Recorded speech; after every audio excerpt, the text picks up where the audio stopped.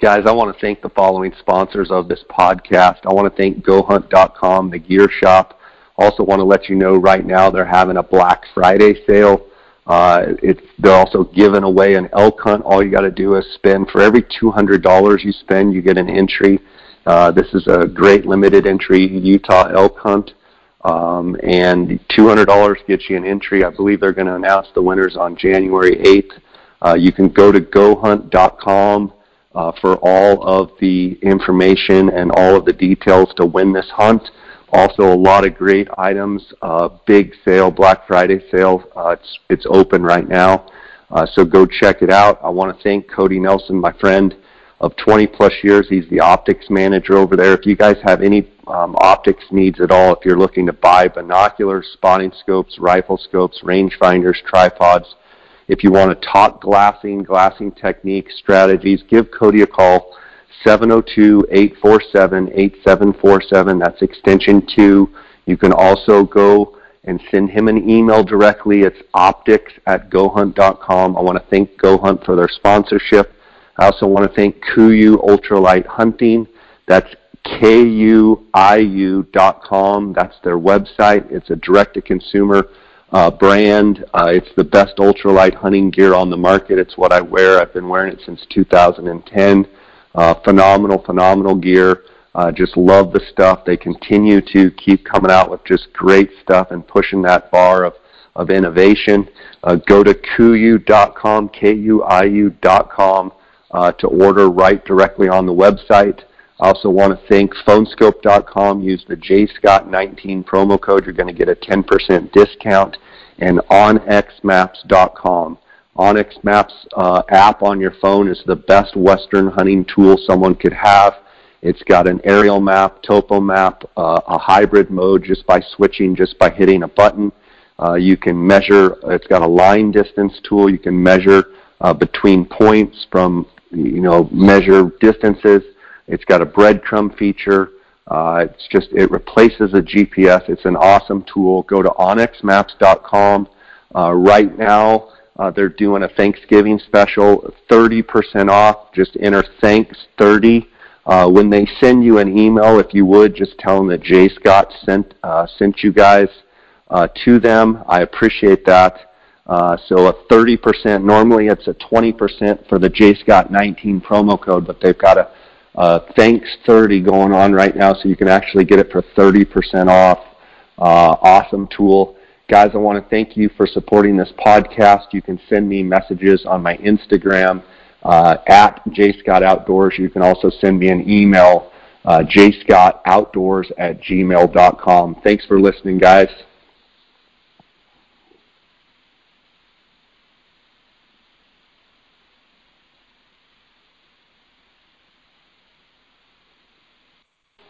Welcome to the Jay Scott Outdoors podcast, guys. I've got a great episode for us. I've got Justin Earhart of Premium Hunts out of Springerville, Arizona on the line. Justin, how you doing? Good. How you doing, Jay? Good.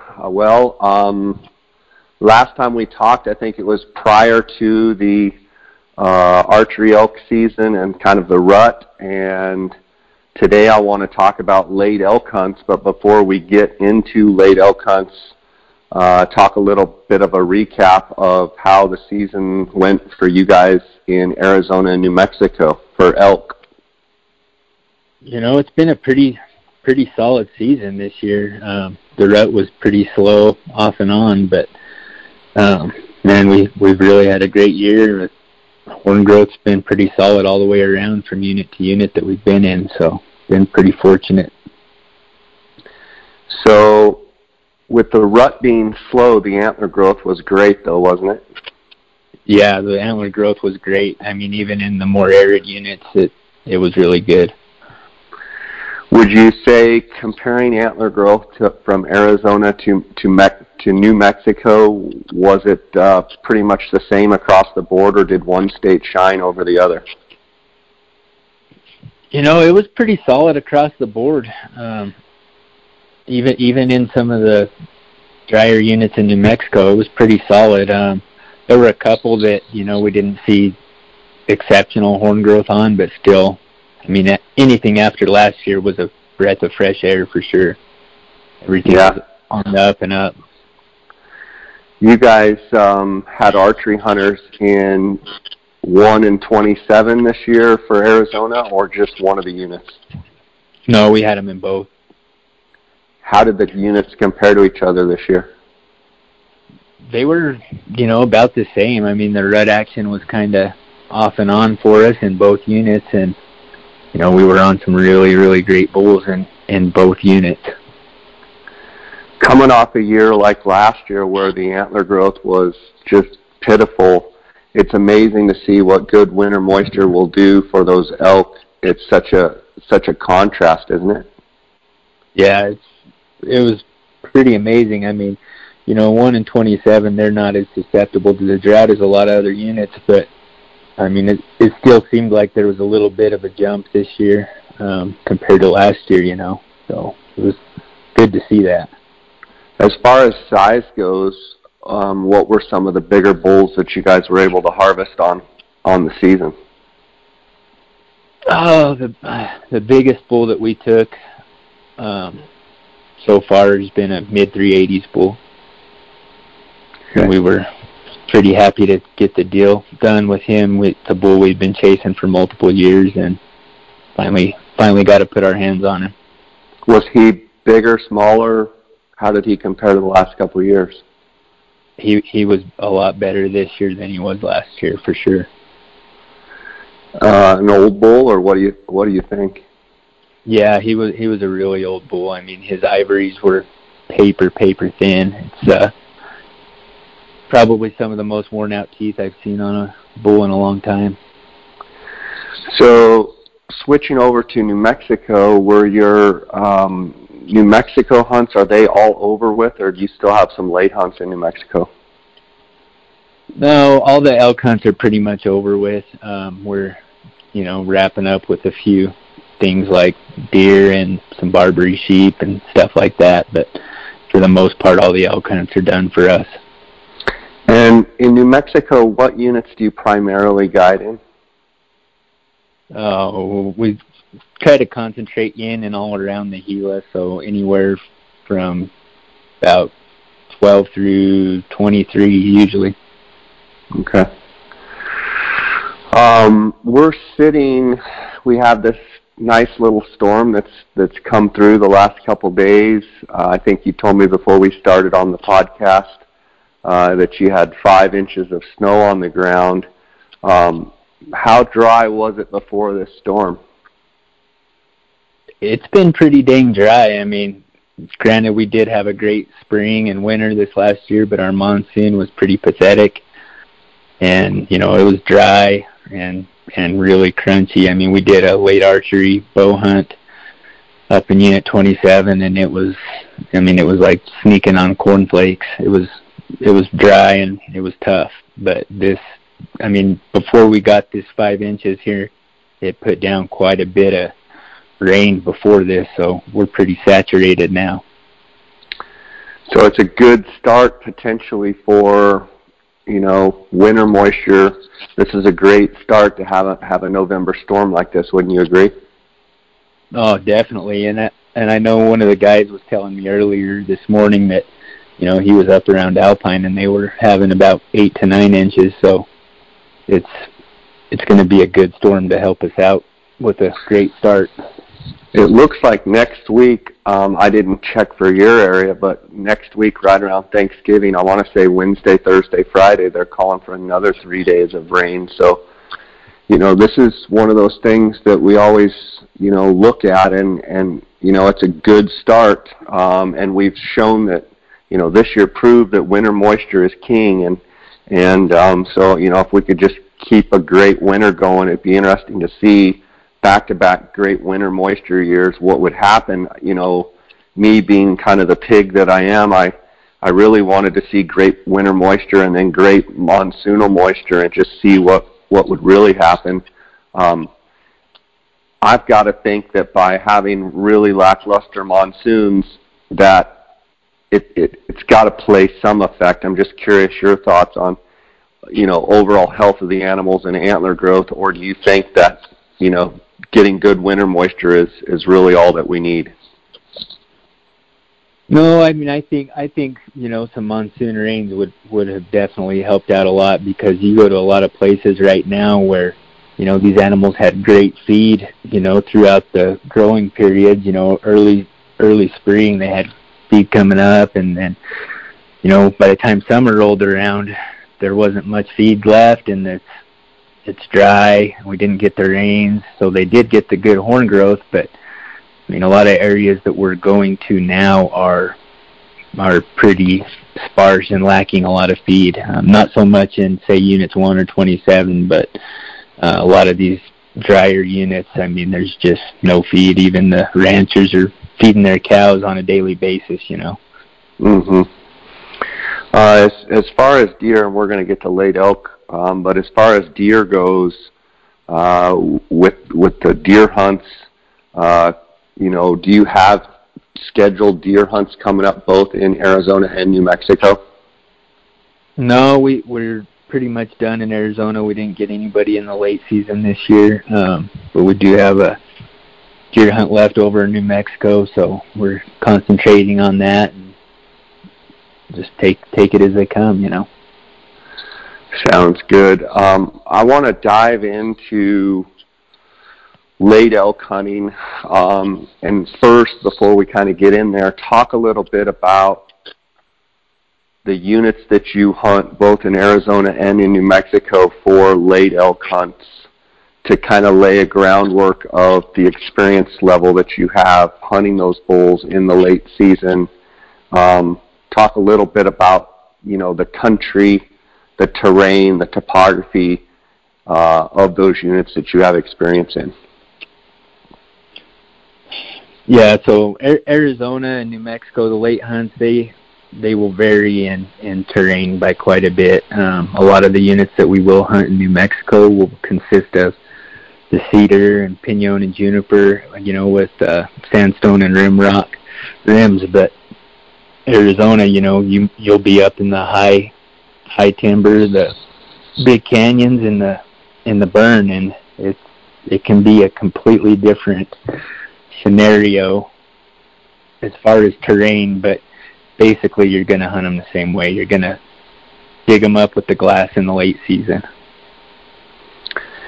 Do you get any sort of migration? I get this question a lot for like 1 in 27. If we get these snows and such, do you get any migration at all with these bulls? We used to get it quite a bit, Jay, but after the fire hit in 2011, there's so much feed on top of the mountain that there are very few elk that will migrate with just a little bit of snow. It's really got to accumulate to a lot of snow to really drive them off. When you go into these late elk hunts, and you guys have a slew of hunters, what is your overall mindset or strategy as far as, how are you going to pick the areas that you're going to hunt for these bulls? What are you looking for? We base that solely on pre-scouting. So, some years we may hit one area really hard, and then the next year it may not be an area that we're going to concentrate on at all. So mainly just hit it hard before the season and base our decisions on our preseason scouting. And when you're scouting, are you looking for places, knobs and rims and vantages where you can see lots of country, or are you taking the opposite approach and kind of going micro and just looking at small canyons and working it on foot? What's your main strategy?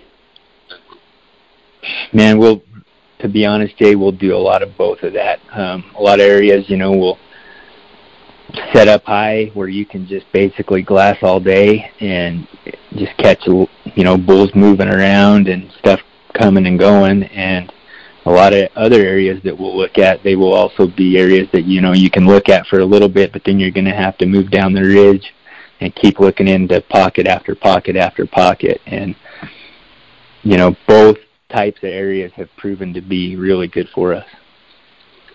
Is there any one particular thing that you would say for those listening that have late elk hunts that, if you can find this, or if you can do this, or, some sort of, something that's worked for you where, you say typically the bulls are going to be here or there, or this is what I'm looking for. Is there anything that stands out from your perspective? Big rough country and north-facing slopes is my main key right there. That's what I will key in on at first. Why the big rough country? Explain that to people. That's where we tend to find the bulls at this time of year. I mean, if you're in the more mild country, generally you're going to be looking at cows and raghorns. But if you get into that rougher country, you're going to see a big jump in the age class of the bulls and the size of the bulls and generally the number of bulls. I mean, I'll go an entire late season and not see a cow. So if guys are out there scouting right now, and or if they're on their hunt and all they're seeing is cows and calves and small raghorn bulls, they're probably looking in the wrong area, right? Definitely, yeah. They need to move to some rougher country, in my opinion. And when you say rougher country, are you looking for as rough as you can possibly find? I mean, bouldery, rocky, craggly, steep, what exactly? Is there one thing you're looking for, or just as nasty as it gets?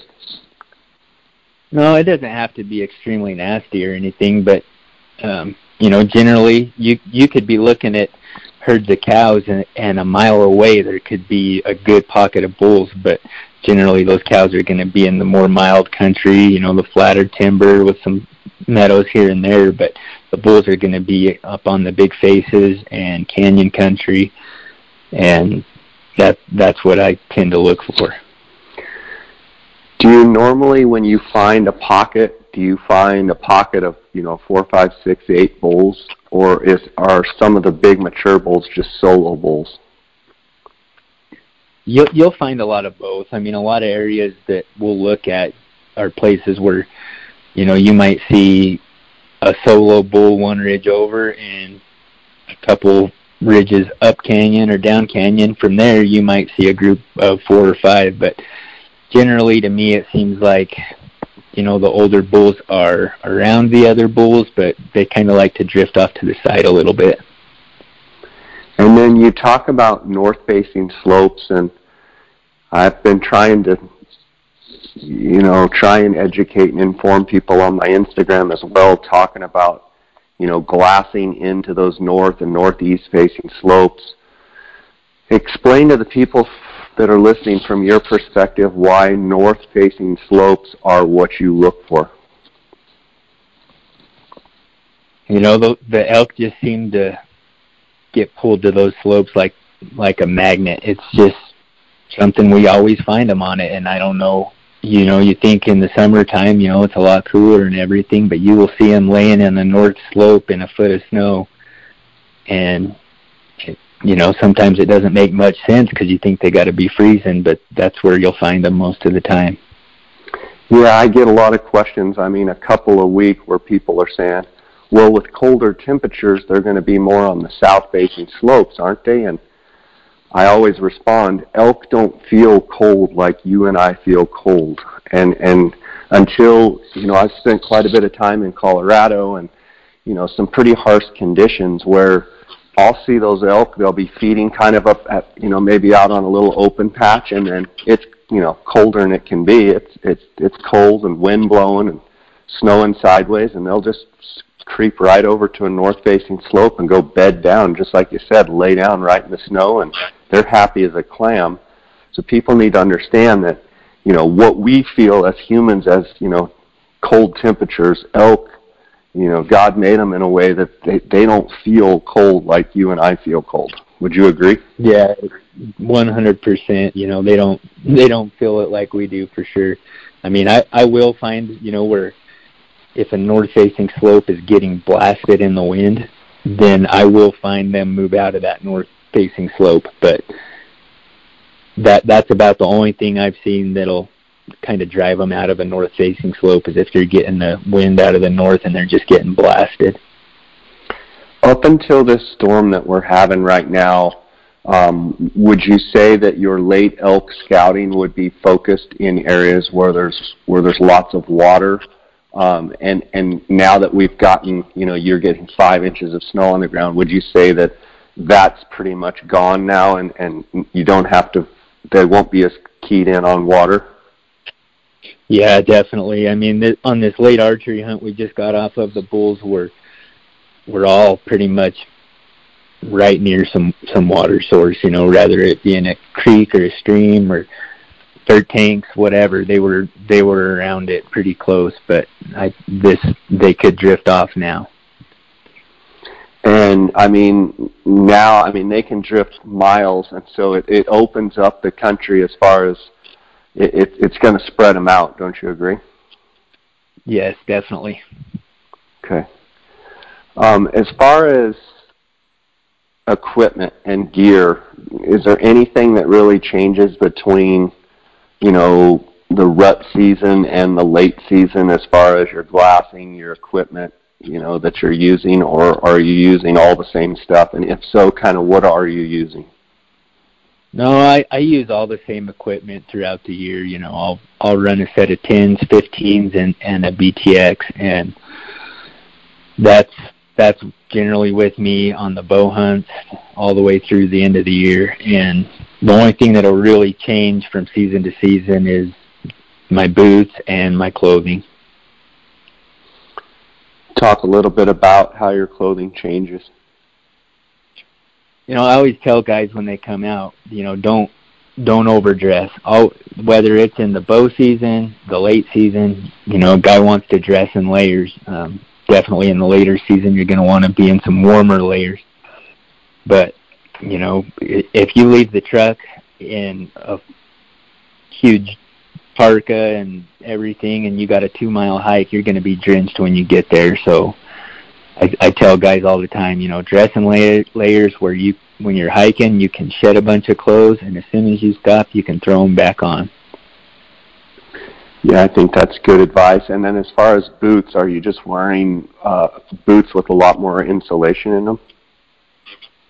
Yeah, on these later hunts, not a ton more insulation, but I will run a lightly insulated boot, maybe a heavier sock, but also about a 2-inch taller boot as well. And then gaiters? Depending on the snow, gaiters will either, one of those things I might wear them one day, might not the next, but generally in the snow, yeah, I'm going to throw my gaiters on. Okay, and then have you found anything when you're up glassing to keeping your feet warm? You're up on big knobs. Do you ever start fires if you get cold and warm up, or what do you do?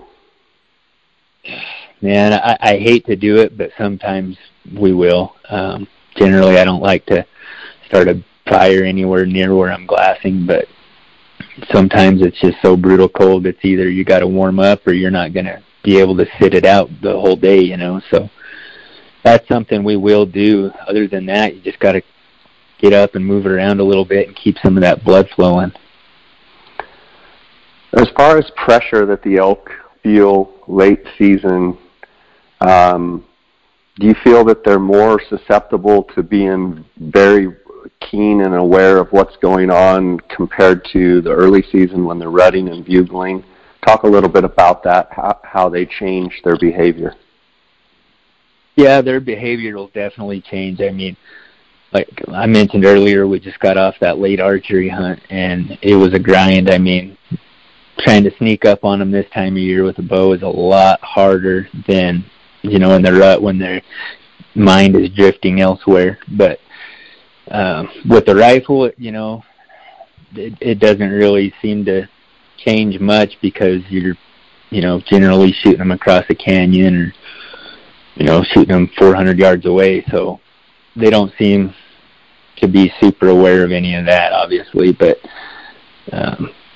if you're trying to get in close, they're dang sure a lot harder to get up on this time of year than they are, say, during the rut.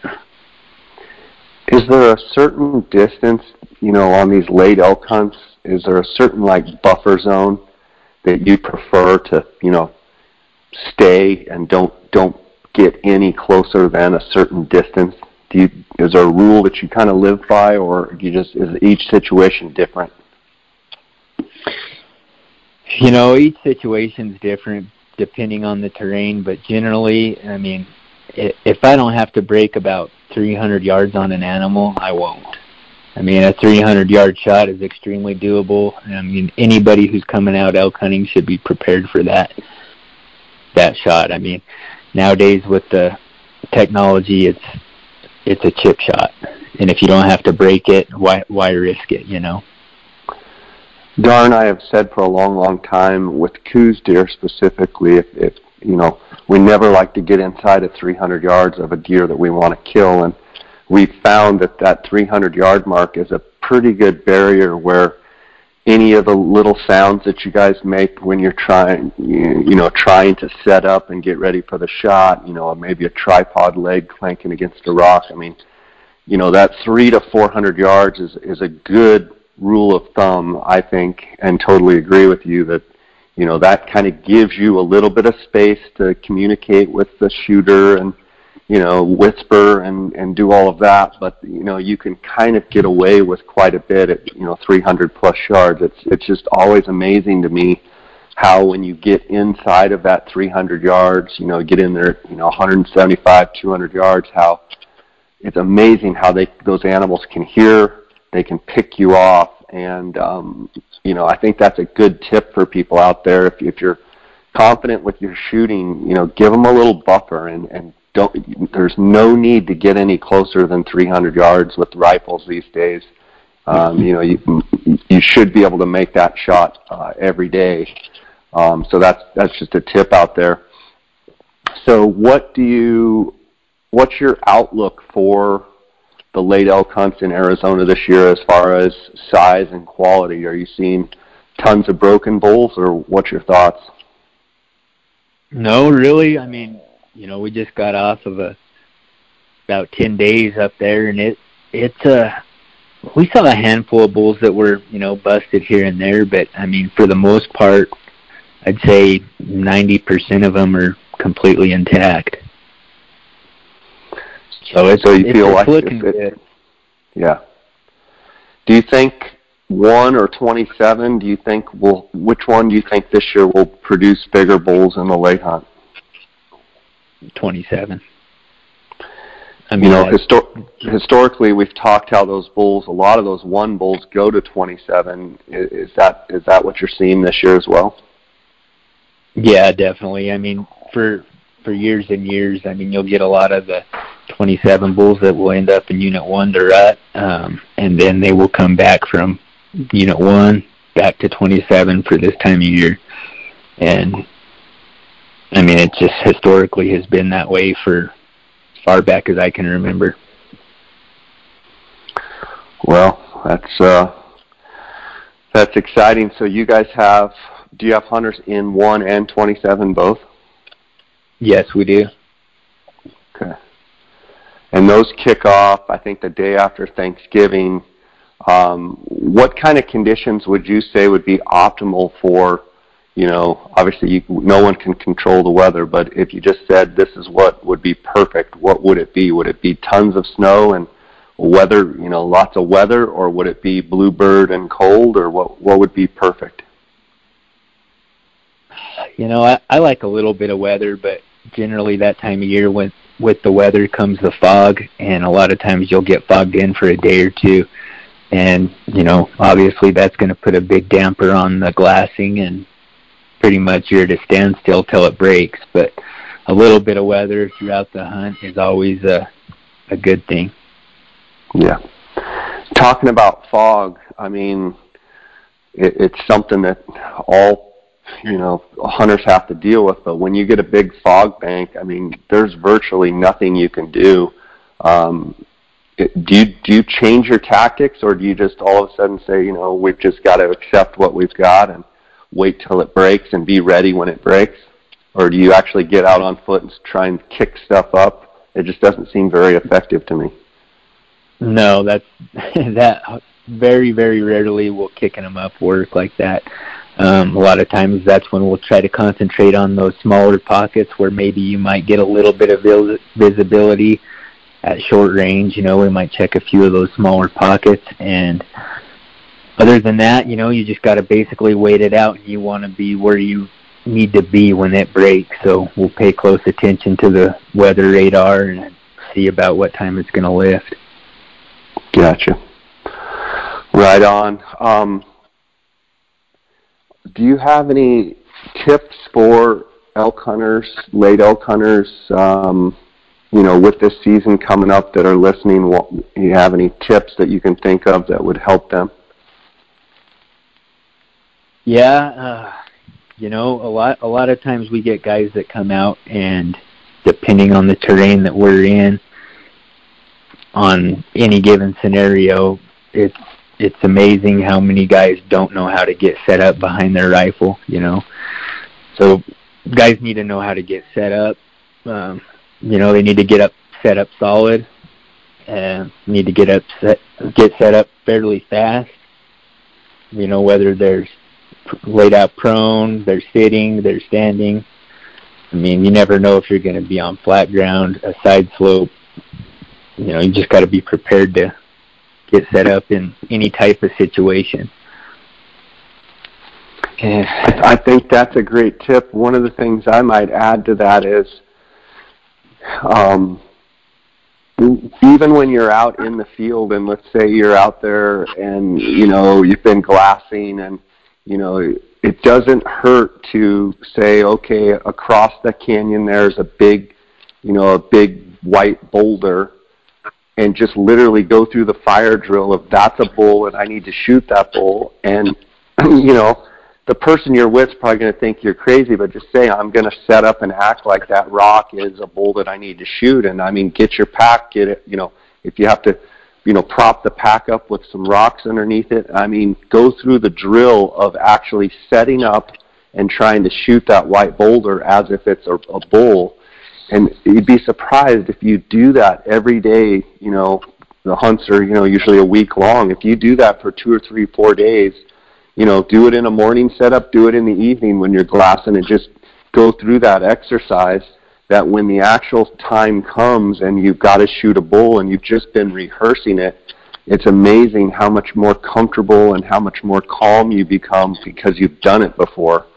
And I think even experienced guys can, practice that a little bit and just kind of get in the routine of how your pack lays out, how your gun lays on your pack, how your body reacts to laying down and, getting in shooting position.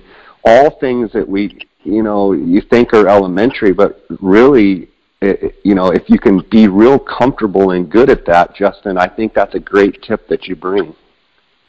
Yeah, definitely setting up and practicing like that, Jay. That's something I will do personally on my own hunts all the time. If you see a animal that you're going to pass on, whatever, a lot of times I'll get set up, put him in the scope, and just see what it looks like, get on him, maybe dry fire on it a couple times. It's great practice. Yeah, good. Any other tips you got? Only take shots that you're confident in. Guys all the time will just send them down range, and if you're not confident in the shot, odds are you shouldn't be taking it. So guys need to take shots that they're fully confident in. Yeah, and something I might add to that as well is, have your guide, have your spotter, have your friend next to you and calling the shots.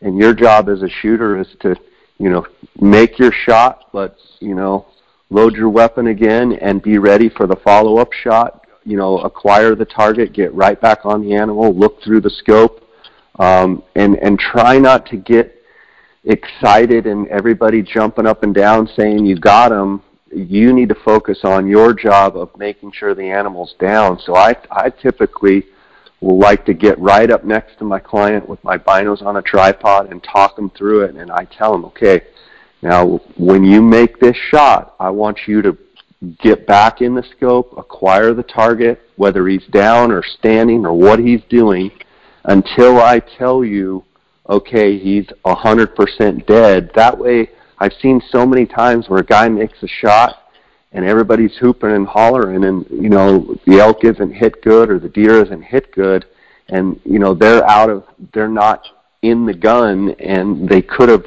prevented an elk or deer getting away, or at least getting another good shot in them. So that's something I'm always really, really kind of anal about, and really focus on trying to get the hunter to focus on.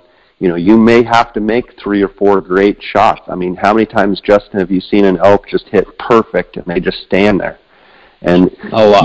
You need to just keep shooting at that bull and getting as many bullets into that bull as you can, as quickly as and effectively as possible. Yep. Sometimes one bullet doesn't do it. Sometimes I've seen elk literally where they're just standing there and they get shot 4 or 5 times and they're still standing there stiff-legged. And, your job as a hunter and a shooter is just to keep filling them up. Yep. And you mentioned follow-up shots, Jay. One thing I like to tell guys a lot is, before you make that shot, you need to pick up some good reference points as to where he's at, for yourself and for whoever else is with you, because if you're looking at a big hillside and you hit him or miss him, and you need to say, if he runs 100 yards over to the right, you need to have a reference point that direction, above him, below him, whatever, to where you can say, okay, hey, find the big boulder with the snow patch on top, or something like that, and then guide them in from there. But if you have something like that, you're going to be able to get a follow-up shot a lot quicker than if you don't. Yeah, I think that's super good advice, and playing off of that as well, I think it makes me think of, after you shoot an animal and it's down, it's always good to take a picture with your phone of that hillside with your finger pointing at some reference over there.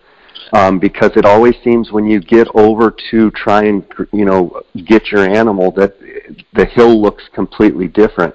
And what I also like to do is I always like to leave a spotter or someone back at the shooting position until you get over to the animal, because I've seen it so many times where guys, and even I've gotten over there and I can't find, it just looks different and it doesn't make sense. And if you leave a spotter who can either direct you with hand signals or radio or even yelling at you, it makes a huge difference, especially if you shoot something, right before dark, and the last thing you want to do is leave that thing overnight, and the coyotes get it or whatever. So I think that kind of goes hand in hand with